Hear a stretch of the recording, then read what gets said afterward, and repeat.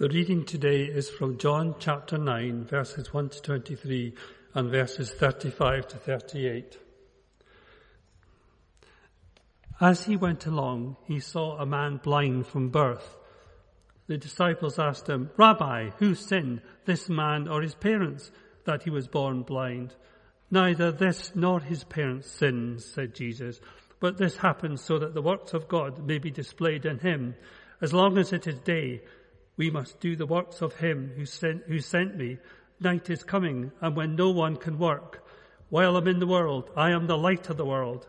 After saying this, he spat on the ground and made some mud with saliva and put it on the man's eyes. "Go," he told him, "wash in the pool of Siloam." This means that sent. So the man went and washed, and he came home seeing. His neighbors and those who had formerly seen him begged him, "Isn't this the same man who used to sit and beg?" Some claimed that he was. Others said, "No, he only looks like him." But he himself insisted, "I am the man." "How then were your eyes opened?" they asked. He replied, "The man they called Jesus made some mud and put it on my eyes. He told me to go to Siloam and wash. So I went and I washed, and then I could see." "Where is this man?" they asked him. "I don't know," he said. They brought to the Pharisees the man who had been blind. Now the day on which Jesus had made the mud and opened the man's eyes was a Sabbath. Therefore the Pharisees also asked him how he had received his sight. "He put mud on my eyes," the man replied, "and I washed and I could see." Some of the Pharisees said, "But this man is not from God. He does not keep the Sabbath." But the others asked, "How can a sinner perform such signs?" So they were divided. Then they turned again to the blind man. What have you to say about him? It was your eyes he opened." The man replied, "He is a prophet." They still did not believe that he had been blind and had received his sight until they sent for the man's parents. "Is this your son?" they asked. "Is this the one that you say was born blind? How is it that now he can see?" "We know it is our son," the parents answered, "and we know that he was born blind, and now that he can see, or how he opened the eyes, we don't know. Ask him. He is of age. He will speak for himself." His parents said this before they were afraid of the Jewish leaders, and already had decided that anyone who had acknowledged that Jesus was the Messiah would be put out of the synagogue. That was why his parents said, "He is of age. Ask him." And moving on to verse 35. Jesus heard that when they had thrown him out, and when he found him, he said, "Do you believe in the Son of Man?" "Who is he, sir?" the man asked. "Tell me so that I may believe in him." Jesus said, "You have seen him now. In fact, he is the one speaking with you." Then the man said, "Lord, I believe," and he worshipped him. Thanks be for the words of God. As we have been working our way through John's Gospel over these weeks, we've seen how he makes connections with stories that other Gospel writers don't always make. And last week we thought about Jesus' claim to be the light of the world, and that the religious people of the day understood that to be a claim of divinity. That caused them to try to stone Jesus to death, but he managed to slip away through the crowd. So then John puts this encounter straight afterwards. Here is the light of the world bringing light to a blind man, somebody who'd been born blind. So John is emphasizing the truth of Jesus' claim by showing that the claim is followed up by action. Today I want to talk about the power of perception, because he, the man who was healed, was not the only blind person in this story. It's a story of Jesus and the miracle of giving sight. And as we heard earlier, the man just stuck to his story. "I don't know what happened. I don't know. But what I do know is that I was blind, but now I can see." One of the mandates of Jesus' ministry and the anointing of the Holy Spirit is to open blind eyes. In Luke chapter 4, verses 18 and 19, it says, "The Spirit of the Lord is on me because He's anointed me to proclaim good news to the poor. He sent me to proclaim freedom for the prisoners and recovery of sight for the blind, to set the oppressed free, to proclaim the year of the Lord's favor." When John the Baptist was unsure who Jesus was, and he sent his own disciples to say to Jesus, "Are you really the one that we've been waiting for?" That's how he answered the question. He said, "Tell John, people are being healed. The lame are being made to walk. The blind can see." Because this is what the Messiah, this is what Jesus was called to do. And so here's this story of this blind person being able now to see. Jesus doing the work to which he was anointed. And then in John chapter 9, verse 39, it said, Jesus said, "I came into the world to bring everything into the clear light of day, making all the distinctions clear, so that those who have never seen will see, and those who've made a great pretense of seeing will be exposed as blind." I absolutely believe that Jesus can and does still open the physical eyes of people who are blind. As well as that, I believe that what Jesus was announcing here was the opening of spiritual eyes that are blind, the changing of perception of the spiritually blind. Paul, writing to the church in Corinth in 2 Corinthians chapter 4, verses 3 and 4 says this, "If our message is obscure to anyone, it's not because we're holding back in any way.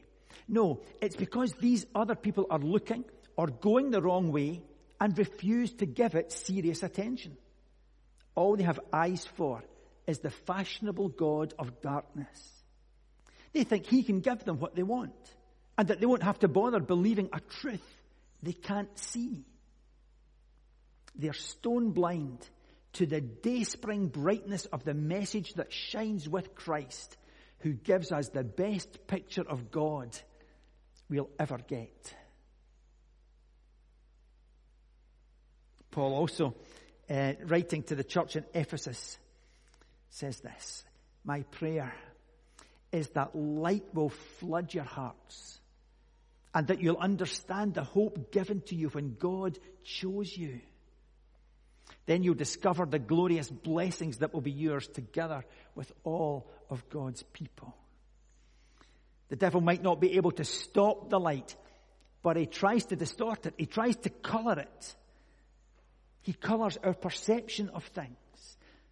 It's as if he tries to get us to put on rose-tinted glasses, although maybe you see that in a good way, glasses that distort, because he wants to taint the revelation of Jesus. He wants to stop us seeing the glory and majesty and beauty of Jesus. And he wants certainly to stop us understanding what is possible when Holy Spirit works in us and through us. So we need an understanding of the principle of perception, because it can either be a problem that limits our life or a power that releases our life to new levels. In the story today, there are 5 groups of people that are mentioned in the chapter who have some connection to this once blind man and the work of the power of God in his life. But each one had a view that was restricted. Their perception was limited. The first lot were the disciples. They had the perception of generations. The disciples looked at this man and their first thought was, "Oh, is it his fault or was it his parents' fault?" They understood that if something was wrong, it had to be as a result of sin, either his or somebody in his family. They saw him through the rose-tinted glasses of generations. And generational perception looks at how, when, why, to whom, and where people were born. And actually, we still see that in certain sections of society. Just this week in the newspaper, I read an article suggesting that unless you were born into a good family, went to the right schools and the right university, you could never be on the board of English rugby. Who knew?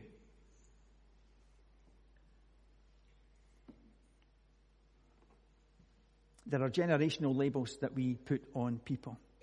Perceptions that people place on others that can limit them and box them in. You're just like your father. Well, is that good or bad? Even if it is good, is it limiting you to do what your father did?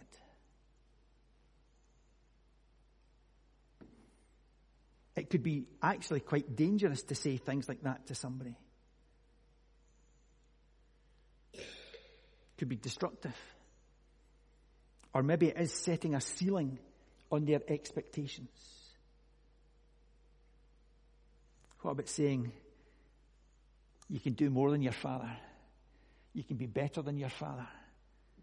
You can be stronger than your father. You can be the kind of husband to your wife that your father wasn't to your mother. There's more in you.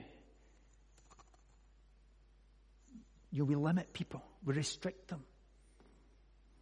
Sometimes we use that generation perception as an excuse.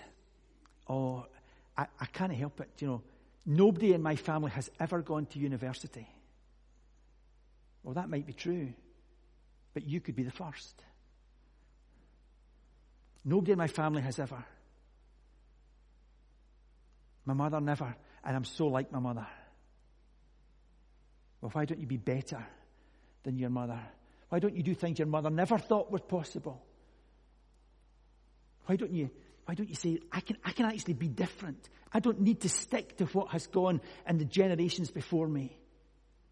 God is calling me to something, to some purpose that they would never understand. And I'm going with God.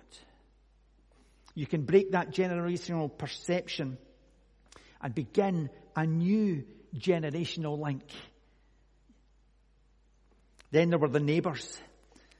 They had the perception of the past. They couldn't actually believe this was the same man. All they had in mind was that this man was blind. He used to beg. And now that he's not there anymore, they're thinking, well, that's a bit weird. Why is he not there? What happened to him? We read his neighbours and those who had formerly seen him begging asked, Isn't this the man who used to sit and beg? I mean, how different could he be? Well, maybe quite different. Maybe his whole posture. Maybe everything about him was different because he had encountered Jesus. But he still had the same face. He probably still had the same clothes. We're not told he went and had a bath or anything, So, different but not different. And he's there saying, I'm him. It's me. Hello, it's me. Their vision and their perception of him was based on what they knew in the past. It's like before and after photos. And of course, the after photo is always better. It's like, you don't have that little bald patch anymore. Or, you're 2.5 stone lighter, that kind of thing. You're the same person, but something slightly different. Sometimes we find it hard to relate to a miracle of change in people's life because we want to keep them where they were, because that's what we understand. We keep referring to and relating to them in their before state. And yes, sometimes we do want to wait to see the change and for it to become evident. But once that change happens, we need to change the label on that individual. They could only see a beggar, someone who kind of looked like that, but they just didn't get the whole picture. The third lot were the Pharisees. They came with a perception of religion. They missed out on understanding the miracle that God had done in this man's life because they were looking at it through the glasses, the perception of religion. Religion is people trying to do the impossible, to reach God through their own strength, their own wisdom, their own ability.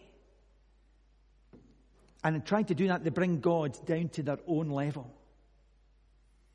True faith, Christian faith, involves God reaching down into the darkness, into the despair, into the lack of hope, and raising up.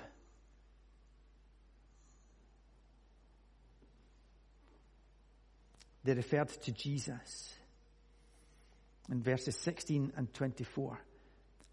The leaders called the blind man, or the man who could now see, back, and he said, "Swear by God to tell the truth. We know that Jesus is a sinner."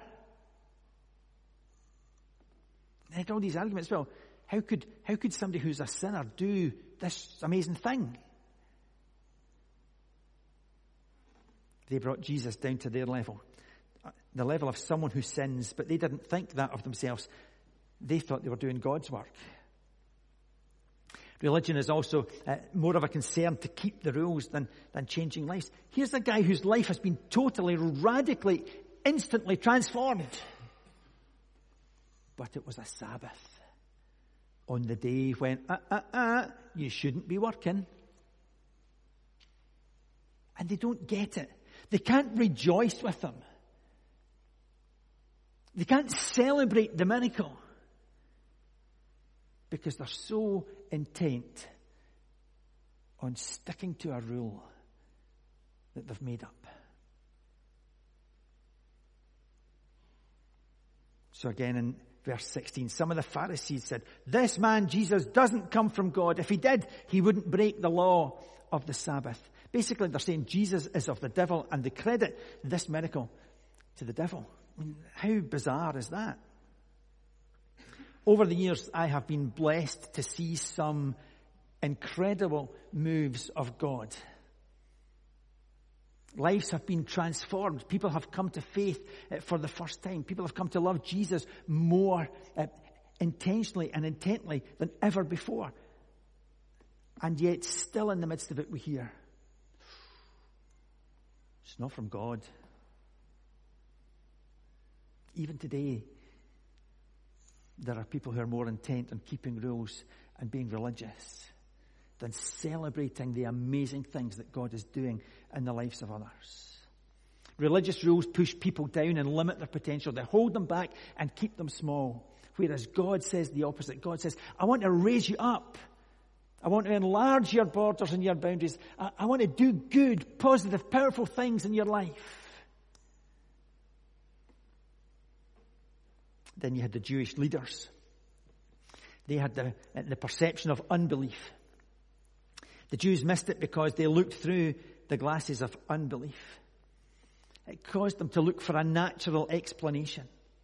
You see, if you don't have faith in a God who can do miracles, what happened here? I mean, how do you explain a miracle? Oh, maybe there were healing properties in the mud. Well, maybe, but that's not what the story tells us actually happened. You see, faith enables us to see the impossible, to see that God is at work, that God can do anything that God chooses to do. He can heal, He can save, He can forgive. Unbelief can only see things that we understand in our own heads. Of course, we need to be wise. We need to think. We need to use logic and common sense. We need to use the skills and abilities that God has given us. But beyond that, faith comes into play. And faith says, God does things that we can't understand. And sometimes we just have to trust. Think of Thomas and how much he missed out on those first few days after the resurrection. Thomas, who wasn't there when Jesus appeared. And they all went, oh, wow. And Thomas goes, no. Until I see. until I can put my hands in his side, until I can touch the marks in his hands. No, I'm not going to believe. The other disciples, they'll be talking and chatting, wondering what else coming in. And Thomas is going, no. What did he miss out on? Because he didn't believe. Of course, he came to believe when he saw Jesus. Unbelief distorts the potential to do the work of God. And lastly, the parents' perception was one of fear. I mean, we read that in the story. They missed out on this new relationship with their son because they were frightened. They kind of stepped back from it and stepped back from him because they didn't want to be expelled from the synagogue. Isaiah 43:19, God says, "See, I'm doing a new thing. Now it springs up. Do you not perceive it? I'm making a way in the wilderness and streams in the wasteland." God always does new things. There are always new things with him. And sometimes we don't understand it. We don't see it to begin with. And they didn't see it because they were frightened. Fear keeps us attached to old ways rather than press into the new thing. Even if maybe we didn't like the old way that much, we're comfortable with it. And we're afraid of the new thing that's unknown. Many times through Scripture, when God showed up or angels appeared, the first thing they had to say was, "Don't be frightened." I suspect I would be frightened if an angel showed up, right? But that's the first thing. Don't be frightened. Because it's not in our experience. Fear is a major player holding people back. Or it makes us prefer the status quo. So here's a man. He's born blind. Jesus comes along, puts the mud in his eyes, sends him away. He goes away and he can see. And then he comes into contact with these different groups of people, all wearing their own perceptions, all wearing their own glasses. Now imagine if each time he had come into contact with one of those groups, he believed what they said. And he began to put on their glasses. So here's the disciples' generational perspective on his life. And he says, it must have been something I did. I don't know what it was, but it must have been something I did. I don't know how I could ever be forgiven for that. But anyway, okay, right, I'll take that. And all of a sudden, instead of, the standing up, being happy and content and celebrating, he's going, must have been something I did. And then the neighbours come, and instead of sticking to his story, he goes, yeah, you're absolutely right. I'll go back to begging, because that's what I know, and that's what you expect of me. And then the Pharisees turn up as well. And he decides, this was really wrong. I shouldn't have been healed today. I don't know what I'm going to do because, that's wrong because it was a Sabbath. What will I do? I'll need to go and seek forgiveness. I'll go and sacrifice something at the temple. And he gets dragged back into religion. And then the Jews come and try to convince him even more that it's not a miracle. And finally, his parents.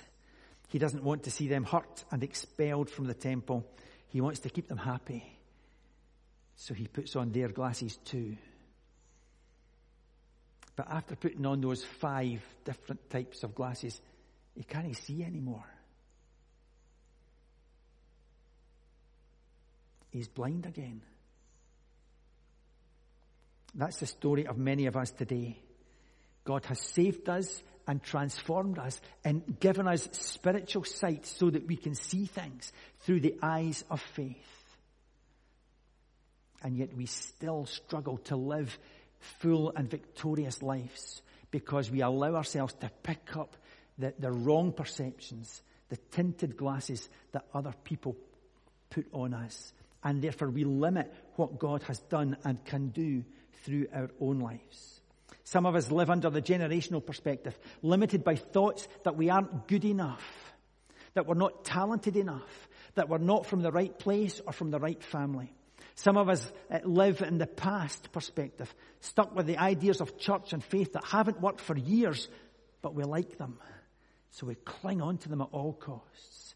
Some of us living according to the religion perspective, working so hard to merit favour, keeping the rules, but forgetting that through faith we have the unmerited favour of God. Some of us live with the unbelief perspective.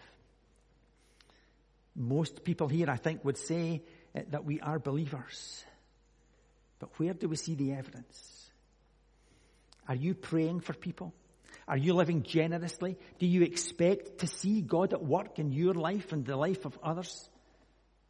Some of us are bound by the fear perspective, always playing safe, frightened to try in case we fail, working out all the angles and the cost, but never just going for it and taking that step of faith. We need to stand up like the man in the story, as the pressure was being applied to him, and put on these glasses. But as Elaine said, he didn't. He stuck to his story. I don't know, but what I do know is that I was blind, but now I can see. That's all I can tell you.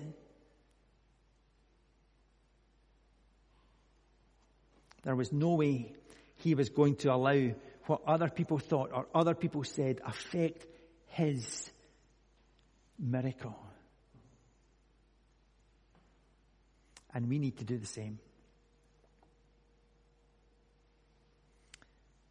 All of the people close to this man missed seeing the power and the glory of God because their perspective was wrong. Are we missing all that God has for us because our perspective is wrong? Have we put on those glasses, as it were, of other people, and so we're missing out on all God wants to do in us and through us?